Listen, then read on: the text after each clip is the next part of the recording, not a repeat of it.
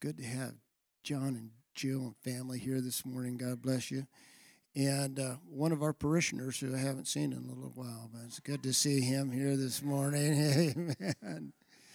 It's just good to be in the Lord's house. Let's dismiss our little ones to go out to their class this morning. And we can get them out of here. Boy, it's going to quiet down, right? Thank the Lord. Thank the Lord. We want to turn our eyes towards the Scripture and preaching this morning, and hope that you'll receive even some strength out of the word of the Lord today. And so we're pulling extra duty this week. So Friday morning I preach, but see if we got something left over here for today. I believe God's got a new word, a fresh word, a good thing for us. Amen. So we've been working on the book of John and talking about the book of John a little bit, John being kind of a unique book. It's a gospel for sure, but tells a little bit different story than Matthew, Mark, and Luke. It has been studied so much by so many different people that have tried to separate, and I said this last week, separate John into different categories. And the first one being the first 18 verses, which I love. And then the next 12 chapters has been called the book of signs, the book of signs. And then after that, from the 12th to the 20th, there's been the book called the book of glory. And then the 21st chapter, the completion. And so that's interesting to me that the book would be all broken down. And I talked a little bit about this last week. But when you look at the book of John as a whole, it's so exciting. To me, it seems that God is so alive in this. The revelation of who he is so alive. And even to now, 2,000 years ago, roughly, John wrote this book. This book is more relevant than anything that you can ever pick up in your hands. More relevant to your life.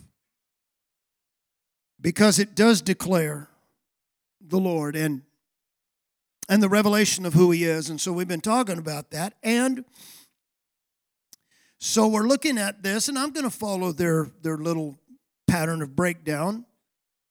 In the book of signs, there's 7 major signs that they say that the Lord did in this 12 chapters. And so we covered the first 2, and I want to look at what they call the third one, but there were other signs, but they call these the major signs of the book of signs in the book of John.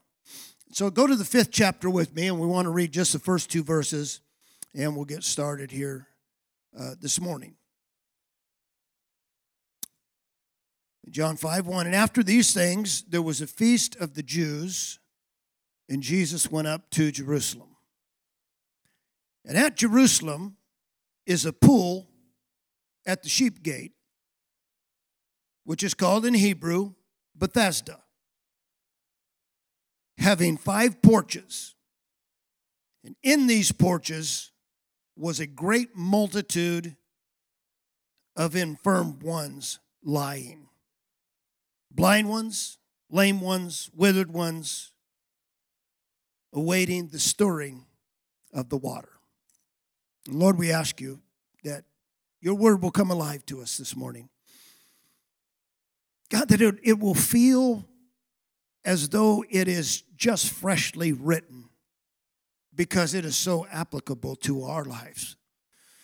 Lord, we pray that you would reveal yourself and your goodness this morning and touch us again. May we get just a clearer vision, a knowledge of you, revelation of you and who you are, Lord.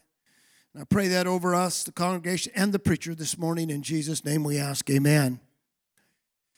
And so I want to define a sign again as according to the Scripture. You know, one of the things that being up here in Redding and being kind of in a hub of charismatic movement. There has been a lot said about signs and wonders. And again, I wonder about some things they're calling signs. But there's been just this push for signs and wonders. In fact, recently I heard a man say, we've heard enough really good preaching. He said, now God is going to sort of leave off the good preaching and go to signs and wonders. I really have to question that, because my faith is not in signs and wonders. My faith rests within the pages of what this book has declared and the revelation of who is there, God, written and revealed in the pages of the Gospels. And so signs and wonders come and go. There are things that happen. There are things that God does. I've seen people healed miraculously that ended up not serving Him, not following Him. So did that healing make any difference in their spiritual life? I would have to say not. I've seen people get in circumstances and God has delivered them. We've prayed and the Lord's helped them get out of that and get things fixed in their life, and then them not go on to serve Him. And so did that sign or that wonder or that healing or that miracle in their life, did it change the value spiritually in them? And I would say a lot of times no. So the sign itself, and Jesus made reference to this. He said, many won't believe unless they see a sign or a wonder or a miracle. But even if you see a sign or a wonder, it doesn't mean that you're going to believe and follow after Him. And so I'm kind of taking a different angle about the signs and the definition of the signs that are in the Word of God. And so let me kind of read this to you again and just kind of going over it again. But the definition of a sign here, I believe that would be found in the book of John, is a personal impression made on the surroundings. And I like to compare this to the sign that you would find out hunting. And what you're looking for, that animal left an imprint or a sign that is just, you know exactly what animal it was because of the imprint that they left. And so the sign here in the book of John is this personal impression made on the surroundings. It's something left there that can easily be tracked for the identification of the purveyor. In other words, whatever left it, whoever left it, it is easy to track that and connect that to the one who left it. And this is the essence of the signs of Jesus. I believe these signs are not about just signs themselves. I don't believe they're about just healings themselves. But I believe that this the effect of the sign of what God is doing in leaving a sign is showing who He is. And to believe merely that Jesus just went about just with compassion and healed people just casually and without purpose, I don't think that that's sustainable in the text, because there are a lot of people who did not get healed. I don't understand all about healing. And I certainly don't have one magical prayer that if I pray this certain prayer, you're going to get healed every time. Because I've been in front praying for people and not see them healed, and see the next one, God touch them. I've been out in the parking lot and somebody say, I need prayer. I didn't get prayer this morning. Will you pray for me? And just grab them by the hand, and right there, the Lord touched them. There's not just one designed thing, and so it's not just that God heals everybody out of compassion because they are suffering. The world is full of suffering. And to think that the Lord just comes and heals everybody's need, that He intervenes in every problem, that He, in fact, has a responsibility of some sort to deal with every human problem, just isn't scriptural. Because we're going to find this morning that didn't happen in this very event of Jesus going to this pool of Bethesda. But He did have compassion. He did heal. Acts 10:38. He went about doing good and healing all those that were oppressed of the devil. But I think that it really means that everyone He healed had been oppressed of the devil, of sickness, of infirmity, of problems and issues in their life, mentally, spiritually, physically.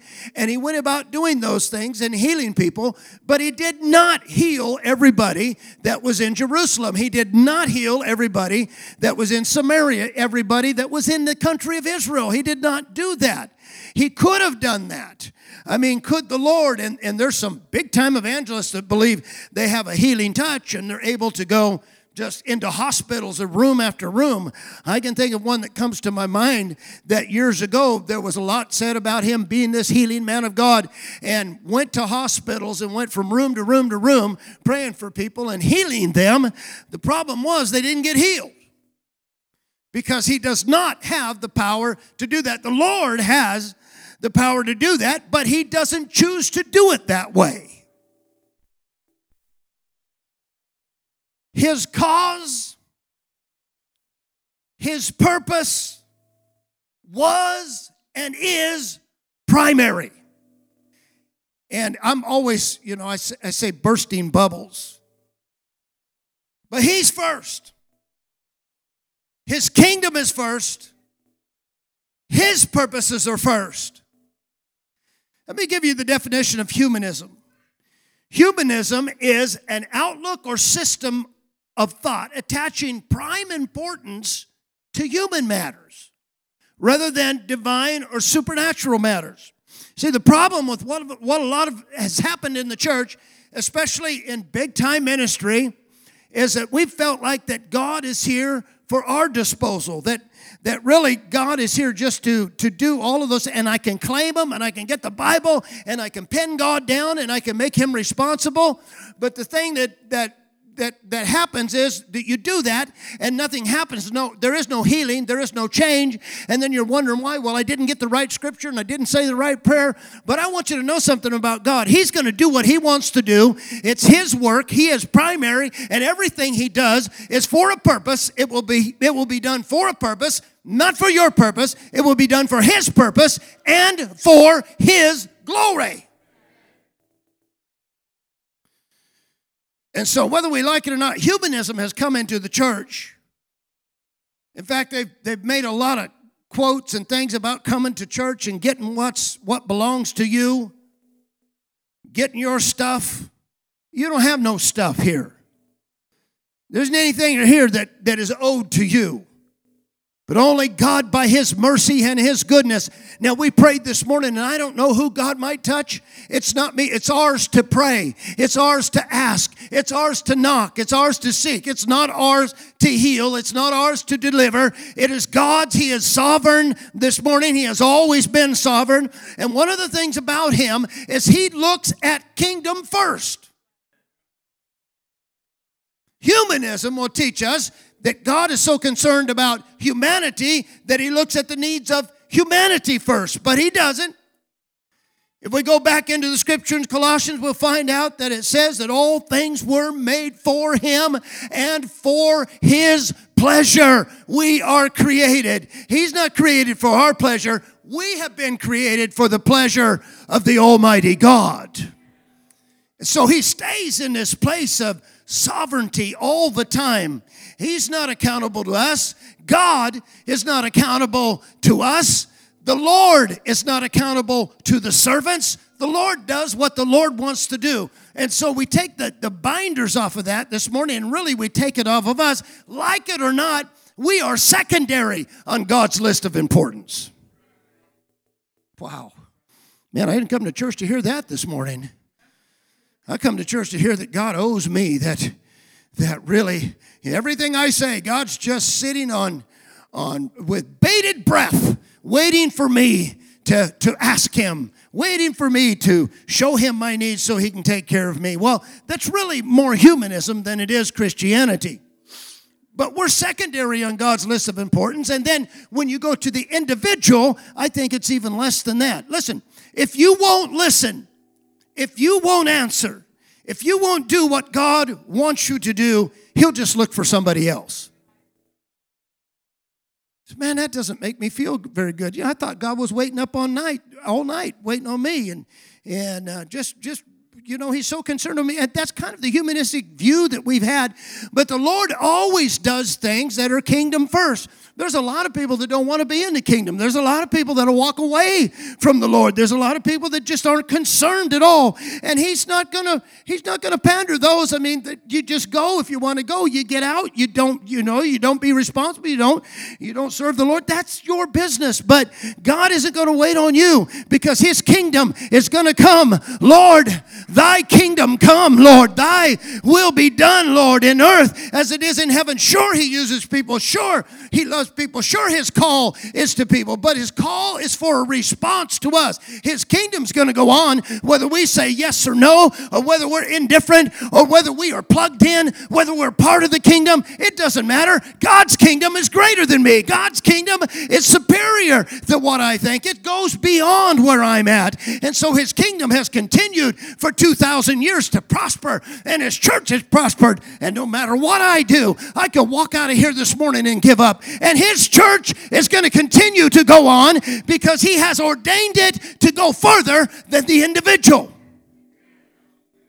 How's that make you feel this morning? So, wow, okay. Then really, the Lord does care about me, but I need to plug in to what he's doing. Do you ever pray that prayer? And sometimes I do. I pray, Lord, I want to love the things that you love. And I want to despise the things that you hate.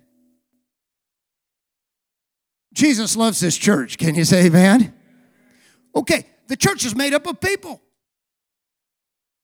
But the church is going to go on. If any individual defects, the church will go on, because it has been ordained. It's important to him.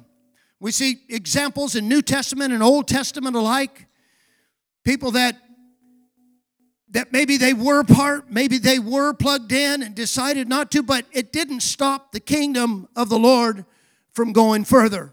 And so I said all that to say this, that this sign, what we'll call the third sign that the Lord gives in this John 5, if we don't look at it carefully, we will determine that God favors some and does not hand out his goodness equally. I thought God had to be the same to everybody. Well, we're gonna hit a stump this morning. I thought if God did something for one, he has to do it for the other. Now, my wife, I think she got it from her mother, is that if you do one thing for one of our kids or grandkids, okay, so you do one thing, it's times 9. And with our kids, it's times 6. So I told her the other day, she said, well, I'll just give that I said, well, you're going to have to give the rest of them. Oh, that's right. Yeah, I got, and I've only got 1 or 2 of them. I can't do that. I said, well, then you just have to withhold it. Because you can't make a difference, right? That's who we are. I want my children to feel like they're all important to me. And we take that to God and we put it on him. Well, Lord, now you can't favor somebody else above me. And I don't know where we got that idea, but it's just simply flat not the truth. He doesn't hand things out equally. Is that okay? Everybody okay this morning? And again, some of those balloons burst the other day. Pow! Ouch! Just because you don't get what the next person gets doesn't mean that he doesn't care about you. Just because someone else gets called into ministries, because someone else, God favors them in a way in the church and they do a certain thing and God gives them a certain gift. I want you to know that the Spirit of God, if you read the 12th chapter of 1 Corinthians, that the Spirit of God is choosing. He's choosing severally who he wills. And I know, being a pastor a long time, you have, every time somebody, you feel like, and I pray about those things, and God just leads us, and we have such a great group of workers and helpers here. But anybody that steps up, somebody else is like, wow, that isn't fair. God's not fair. I'm preaching something this morning that you just can't hardly grasp. What do you mean God's not fair? Well, in a human perspective, because of the way we feel about our children, we think that God feels that way about His children. God's going to do in you what He wants to do in you. And that may be blessing, or that may be hard time, or that may be some great deliverance in your life and overcoming something, or He might, along with Paul, say, my grace is sufficient for you. So just shut up and bear it. And Paul's like, wow. Paul's laying hands on people. In fact, he's even raising some of them from the dead. And here he's got a problem himself. And God tells him, I'm not fixing it. My grace is going to work for you. Because we see God as doing everything equal. That He has to do for one what He does for the other. And really, that isn't the way God does it, because He sees kingdom first. Come on, say amen. He sees His glory first. He sees what we really need in our life. I think I know what I need, but thank God that He doesn't answer some prayers. Have you ever heard that song? Thank God for unanswered prayers. I mean, you got to go back. It's a country song of about 20 years ago. He was praying for this girl that he thought he liked, and later he found out, thank God. He didn't answer that prayer. Hallelujah. But the Lord does, that's kind of humorous, but the Lord does know what we have need of. And only a good God would supply what I have need of. So sometimes I may get haughty in myself. I may get to the place where God says, okay, now it's time for a trial in your life. I may get so self-sufficient, and we're kind of that way around here. A lot of these men around here, we just believe that you get up in the morning and you make something out of yourself. We believe that. We teach that. But when you get to the place where you're self-sufficient, then God says, well, I'm going to let you ache a little bit now. I'm going to let you feel some pain a little bit now to realize that you're not sufficient in yourself. God is good to us in that way. Isn't that a wonderful Lord that He would let me hurt to show me that my sufficiency is not in me. My sufficiency is in the Lord. Can you say amen? What a beautiful Lord. And so to question His authority really is stupidity on our part. Now I want to go to this 5th chapter here. And there were many infirmed people laying under 5 porches by the pool of Bethesda. And they've tried to discover, and archaeology has dug up a lot of that stuff. And they had some places, I looked online, where it looked like that possibly there was a pool and there was some colonnades around there that would hold up porches. But really, regardless, it doesn't really matter. It was by the sheep gate. And the word Bethesda, every time you get into the Old Testament, and the Hebrew word Beth is always a house. It means the house of kindness. They're laying around the pool of the house of kindness. This is such an interesting thing. Verse 4. And an angel came down at certain times and agitated that pool. Now, again, I don't have the right to question what God's doing here. This thing has been going on a while. People know about it. They're laying their sick there under 5 porches, not one porch. A lot of porches, a lot of people. So I'm going to envision probably hundreds of people laying down their sick. And they've got everything from, some of them are blind. We read that. Some of them are crippled. They just got all kinds of different things. And they're all just laying there under these porches. And then at a certain time, and somebody said, well, this is just Jewish folklore is what this is. This really didn't happen. Well, somebody needed to tell those people, because they're laying out there exposed to the weather. And they think that at a certain time the water's going to be agitated, and they've seen it happen. The man that we're talking about this morning that Jesus healed, was there. I don't know if he was there 38 years, but he was sick 38 years, and he may have laid there much of that time, and he really did think that it happens. Let me tell you something. If I'm laying under a porch, and it's freezing cold, and it's hot in the afternoon, and it's foul weather, and the wind's blowing, and I see somebody get in the pool and get back out not healed, I'm going home. So there has to be, just the fact that they're there proves that something's going on there. If they're willing to lay there that long in the exposure of weather, there's got to be something happening. So Jesus gets to this man, and he's going to exhibit that he doesn't treat everybody the same. They're all laying out there in these porches. Way more than what's here this morning. I mean, just sick. And if you've ever been around the sick a lot, if you go in a rest home, you'll hear some moaning and groaning, and it's not a pretty sight. 100 sick people laying out there, it's not fun. I mean, it looks like it's death. You know, it just doesn't feel good, feel right.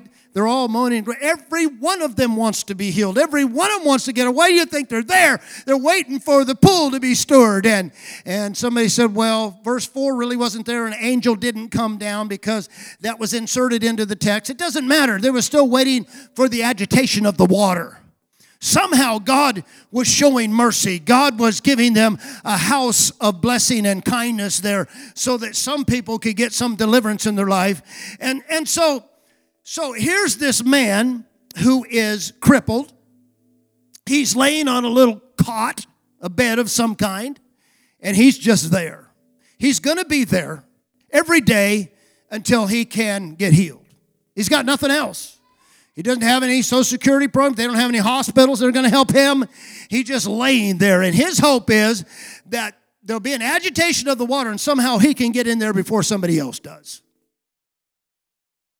And Jesus walks up to this man, this one single man, the only one he's going to touch and heal, and says to him, do you want to be made whole? What a question, right? Lord, what do you think I'm doing here? If I didn't want to be made whole, I'd be at home. But yeah, he does. He wants to be made whole. Certainly he does. But he says, Lord, every time the pool is agitated, I don't have a man to throw me in the pool. And so by the time I can get over there, somebody else has already stepped down into it. And I thought, you know what? I was 18, 19, 20 at one time. And this is the dream job, throwing people in a swimming pool. And we did it a lot, every chance we had. You know what I'm talking about. You know, get near the water, you had to watch it. You know, they're going to throw you in there.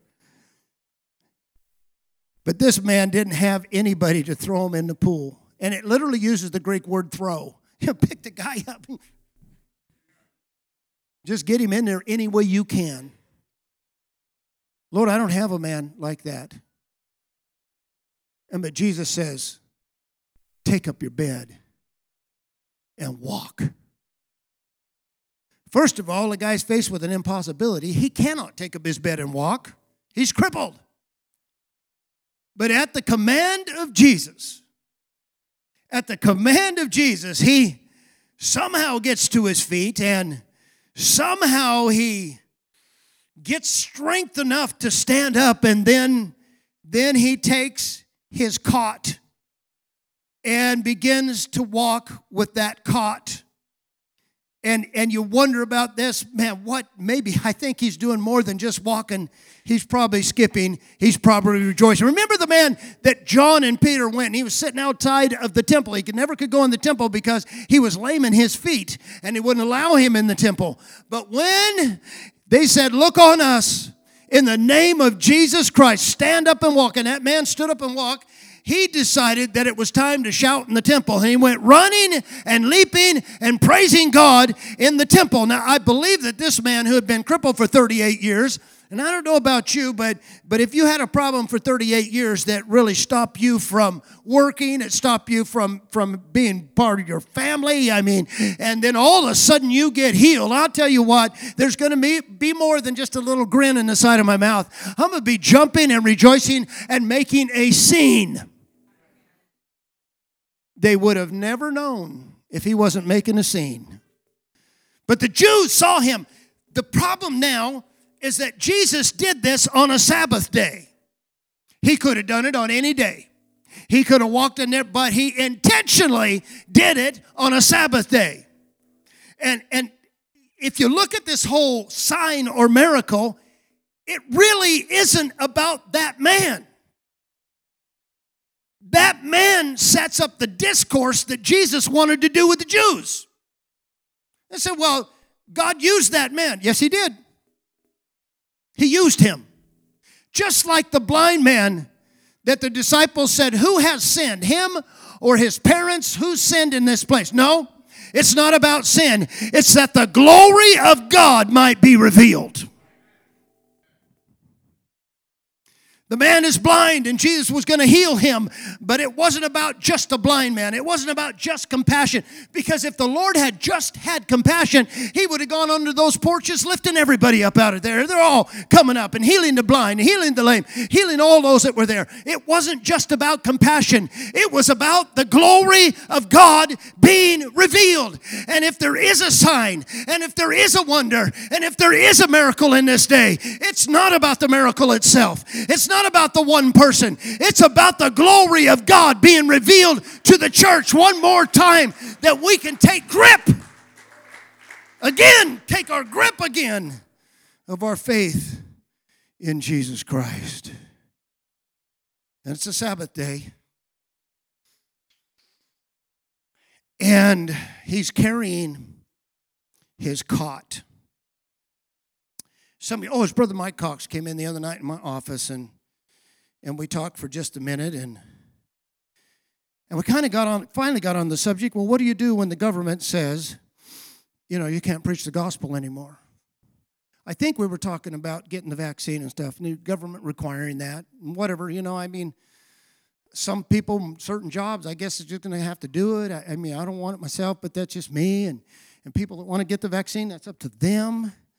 But when the government begins to require, I think they would like to say you can't come to church and gather in a church unless you have the vaccine, and so on and so forth. And I have a problem with that. You become an outlaw, right? Just like Jesus. It was against their law. It wasn't a godly law, but it was against their law.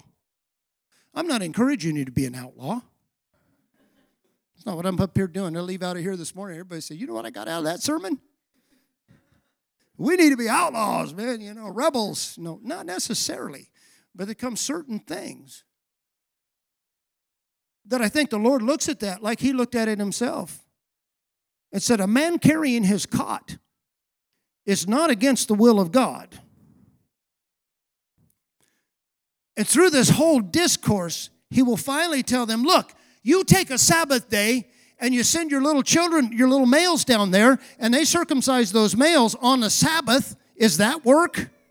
Oh, yeah, but that's, religious and whatever. And Moses gave me. No, wait a minute. But I can't heal a man on a Sabbath day without you being upset about him having complete healing in his body and being made whole. You hypocrites, you blind leaders, you whitewash sepulchres, because you don't see the glory of God. You're not after the glory of God. You're after the glory of men. And most signs and wonders and miracles are about the glory of men. No wonder God isn't doing very many of them. Can he do them? Oh, yes. How many of you believe this morning that God can do anything? Oh, I believe he can do anything. But does he? So as we go on with the story, then the man is caught by the Jews, and they tell him, listen, you can't walk around here with your cot. It's a Sabbath day. He said, but this guy told me to do it. They said, who told you to do it?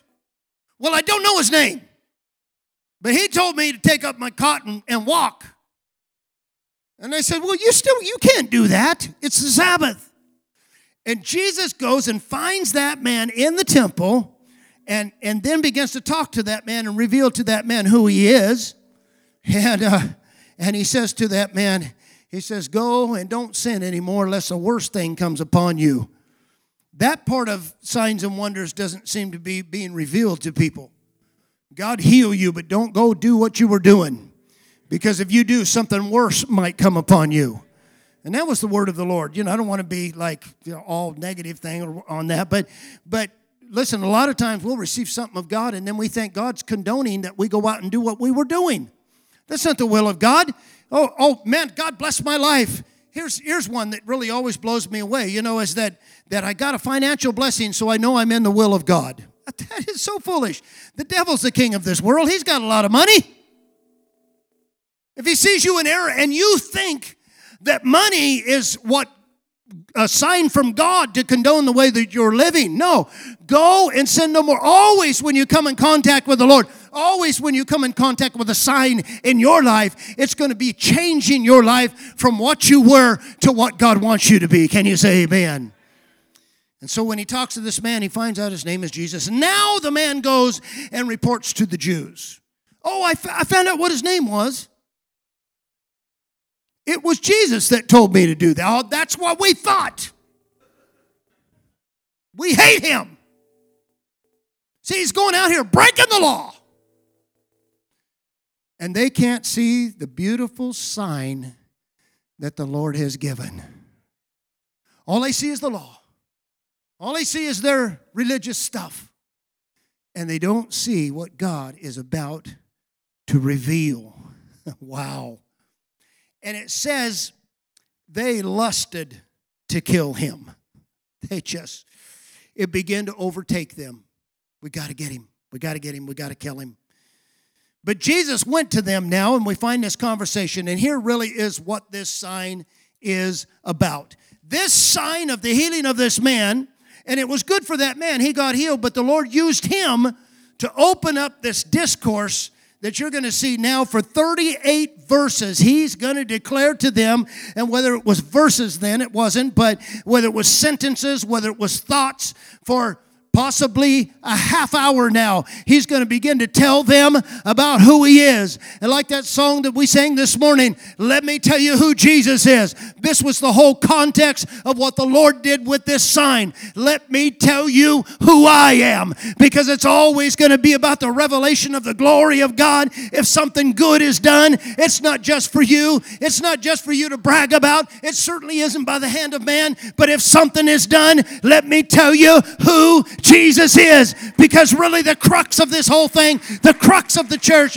the crux of the Bible is the revelation of our Lord and our Savior, Jesus Christ, and the anchoring of our faith into Him.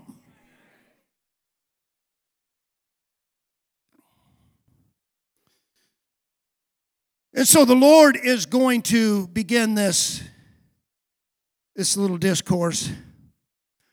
And let me say something too. There's no way you can earn the goodness of God. I believe that we can walk in His favor. But I don't think you can earn His healing. I don't think you can earn a sign. But you're going to live like He's touched you after He touches you. It would change your life.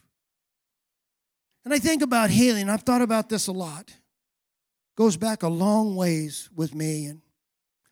And I thought there was a certain prayer, and I thought there was a certain thing that God would answer and God would do if you somehow were just good enough.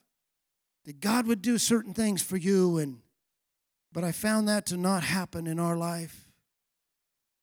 I found out that God is going to do what He wants to do, and then He will bring us to the table for discussion about who He is.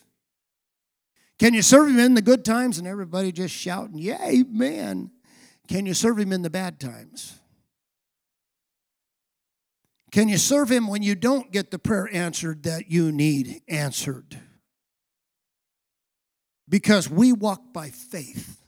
Everybody say faith. We walk by faith and not by sight. So, the Lord begins to give revelation about Himself. And if you look at these 38 verses, and you can go home and read them, I'm just going to touch on them real quick, and we're going to be dismissed. But if you go through these verses, the Lord again is revealing Himself. John 14:1. Don't let your hearts be troubled. Jesus is getting ready to go away in John 14. Don't be troubled. You believe in God. Believe also in me.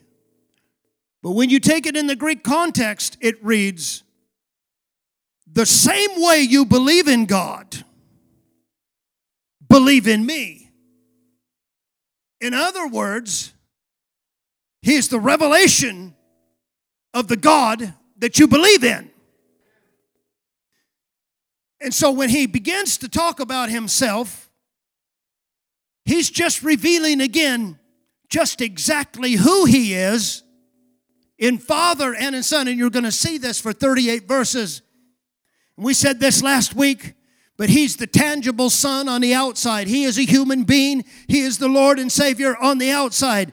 But on the inside, He is the King of glory. He is the Prince of Peace. He is the mighty counselor. He is the everlasting Father. On the inside, what you can't see about Him, only you can see on the outside His physical features. But what's on the inside is the glory of God. And everything that the Father is showing out through the person of the Son. He is enacting everything that God is being acted out in person in Jesus Christ, our Lord and Savior. And that needs an amen right there. And so He's going to begin this little discourse. And it's going to reveal the essence of the Father. But they are just going to get more angry with Him, because they said not only does He break the Sabbath, but now He calls Himself the Son of God, making Himself equal to God. Not with God, but to God. So they're seeing right through this. They see that the Lord really is talking about Himself and about the Father that is within Him. So what are the manifestations given to the Son to do? And these are in these 38 verses, and let me just go through them real quick. The marvelous works of God are going to be done through the person of Jesus Christ. He said, I'm not doing this of myself. It's not of flesh.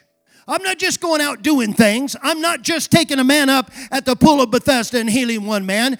But because there's some glory that needs to go to God here. There's some glory for the work of God. This is what I do according to what I have seen of the Father. And then next He says that I am the giver of life. I am able to call them out of the grave. The next thing He says is that I have been given to be the judge, so that there be some honor given. Have you ever been in the court? You call the judge what? Your honor. Because there's honor there. He's the judge, the mighty judge. Then next He is given the power to give eternal life. And I love that one this morning. Because we're not in this thing just for this life. Somebody say amen. I'm not here just to live. If this is all I had, and I had to restrict myself from all the fun and pleasure of the world, then maybe I would think that it may not be worth it. But there is eternal life in Jesus Christ waiting for those, not only for me, not only for Paul, not only for the apostles, but for all of those who love the Lord. There is a crown of righteousness and life laid up for every one of you.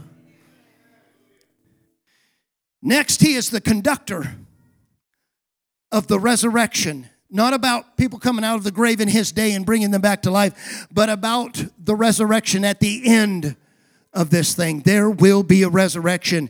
Let me tell you who's going to conduct that. Let me tell you, we're going to talk about who Jesus is this morning. He's going to be the one that decides all things. He's the judge of every life. And I'm glad I'm not. I don't put people in heaven and I don't put them in hell. It's not my job. We've got one who is the conductor of the resurrection, and he knows, and he's going to determine all of those things. The power lays in him, and he has a true witness of the Father. John the Baptist came witnessing of him, but he has a greater witness because his witness is of the heavenly, and his witness is of the invisible that's within him. And the Jews, he said, you've never seen God, or you've never heard God's voice at any time. But thank John, again by the Spirit, for the 14th verse of the first chapter that says, and the Logos of God became flesh and dwelled among us. And then the 18th verse says, no man has seen God at any time, but that Son that was revealed, he declares everything about God. He is the exegesis of everything about what God is. And so the witness that he's been given is greater than any other witness. Next, he carries the name of his Father. I heard somebody talking recently. It said Jesus came to reveal the name of the Father. And the name of the Father is Abba. I said, well, that's a coincidence. The Hebrew word Abba simply means Father. So he came to reveal the name of the Father. The name of the Father is Father. Well, that's really good. No, the name of the Father is Yeshua. The name of the Father is the one who was and is to come. The I am that I am, the self-existing one. And Jesus came in the stead of the Father with the name of Yeshua, which simply means God's salvation. Yeshua's salvation. And we put them together and we have got Yeshua. Yeshua HaMashiach. He is the name of God. There is no other name whereby you can be saved. There is no other name of healing. There is no other name of deliverance. There's only one name. The English rendering of that name, the Greek rendering of that name was Jesus, but the English rendering of that name is Jesus, but the original rendering of that name was Yeshua HaMashiach. And I bless him this morning. He is a great and mighty one. He carries the title of God with him. Wow. Then finally, he reveals the glory of God. Who does? God revealed his glory in Christ Jesus. Somebody wrote that song and said, the treasure of heaven has been revealed to us. And really that treasure was what was in God's heart and mind, the Logos of God in the beginning. What am I going to do? It was God's heart and mind to incarnate in the earth and to show his glory. I said this and I will repeat. I have placed my eternal destination, my salvation, my hope entirely in the Lord and Savior Jesus Christ. If he's wrong, I guess I'll just fall off into the abyss somewhere. But I know that he's right. And that's what I'm doing here this morning, preaching his word. If I didn't believe he was right, I wouldn't be up here. But I know, and the reason why I know is the imprint that he has left on me. It's not about exterior signs and wonders. Okay, yeah, I know God answered that. Wow, God's really great. I know what he has done for me.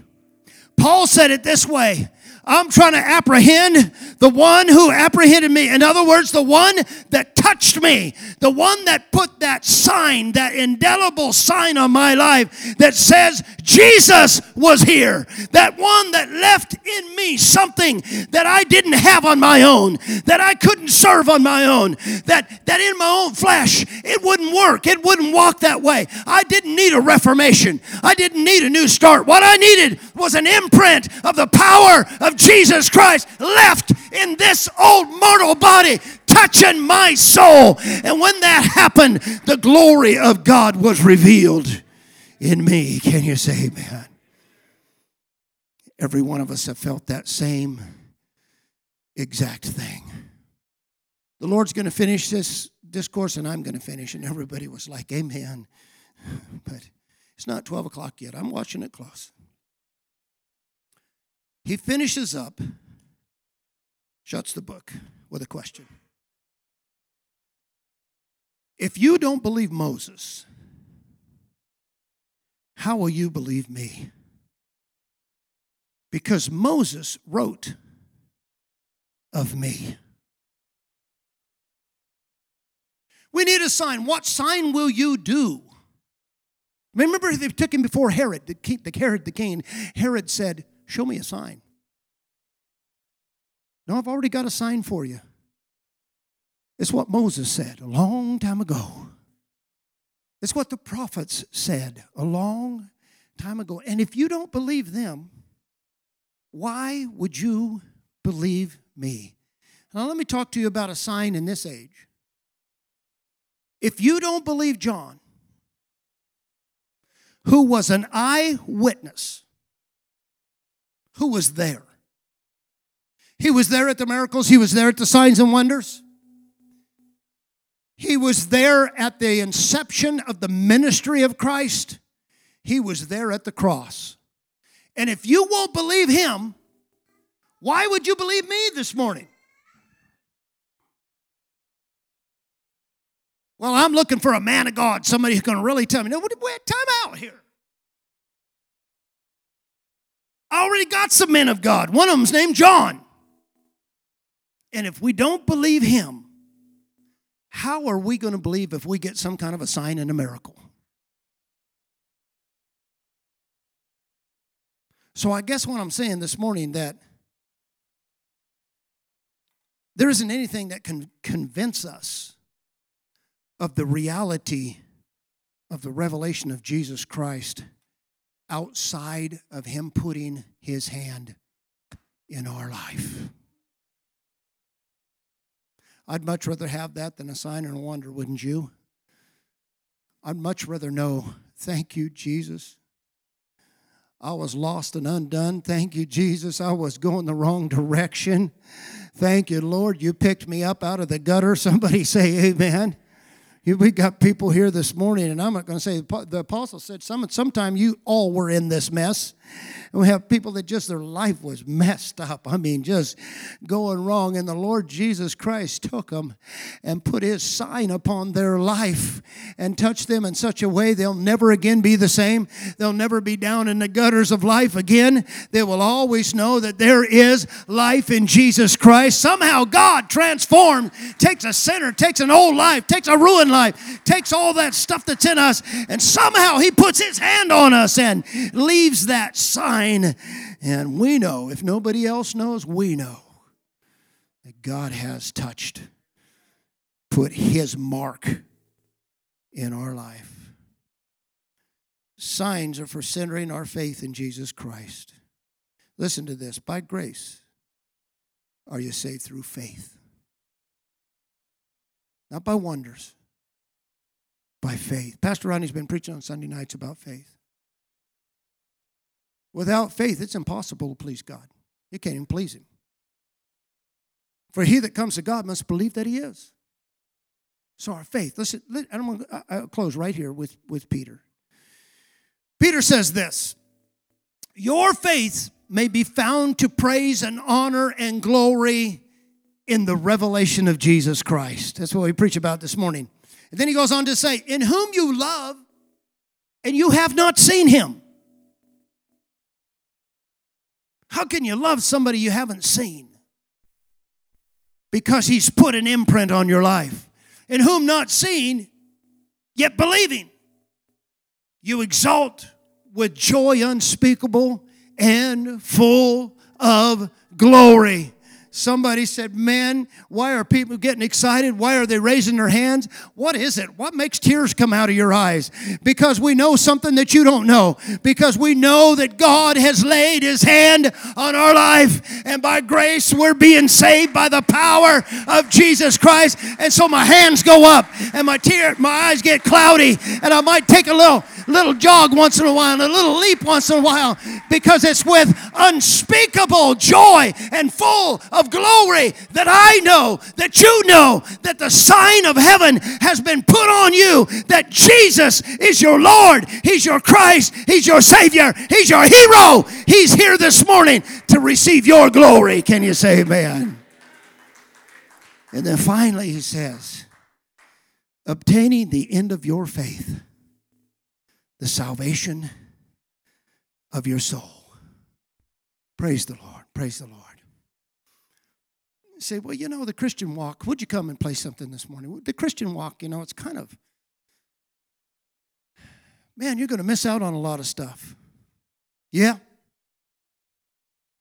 You're going to miss out. If you're walking for the Lord, you're going to miss out on a wrecked life, wrecked marriages, wrecked stuff all around in your life, and sorrows and regrets. The only thing I regret in my life since I've been serving the Lord is that I didn't serve him earlier. Can you say amen? The only regret I have, that I didn't give it all to Jesus earlier in my life. I would have avoided some of the mistakes in my life, some of the sorrows that now you look back and say, wow, I wish I'd never been there. I wish I hadn't done that. I wish I hadn't been around that person. I wish that things had never gone. That's the only regret I have. But since I've known Jesus Christ, there is no regret. There's only glory. And that's why it's full of glory this morning. It's joy unspeakable in Jesus Christ. I encourage you this morning to think about the Christ life and living the rest of your life in Jesus Christ. You deserve the glory, Lord, and you deserve the honor. So we lift our hands in worship as we lift your holy name. You deserve the glory. You deserve the honor. So we lift our hands.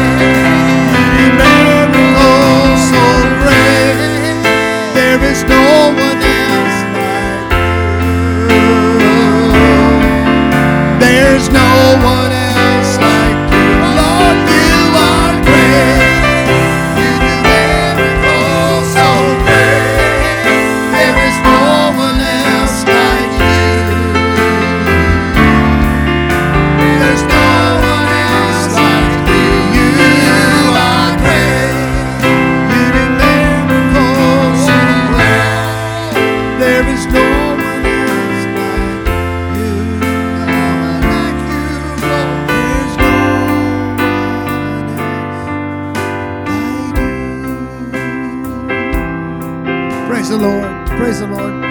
Don't forget tonight, we'll be back here at 6 o'clock. Praising the Lord. We've got that dinner afterwards. We want you to come be with us. Amen. Just give the Lord one final thank you. Hand clap of praise.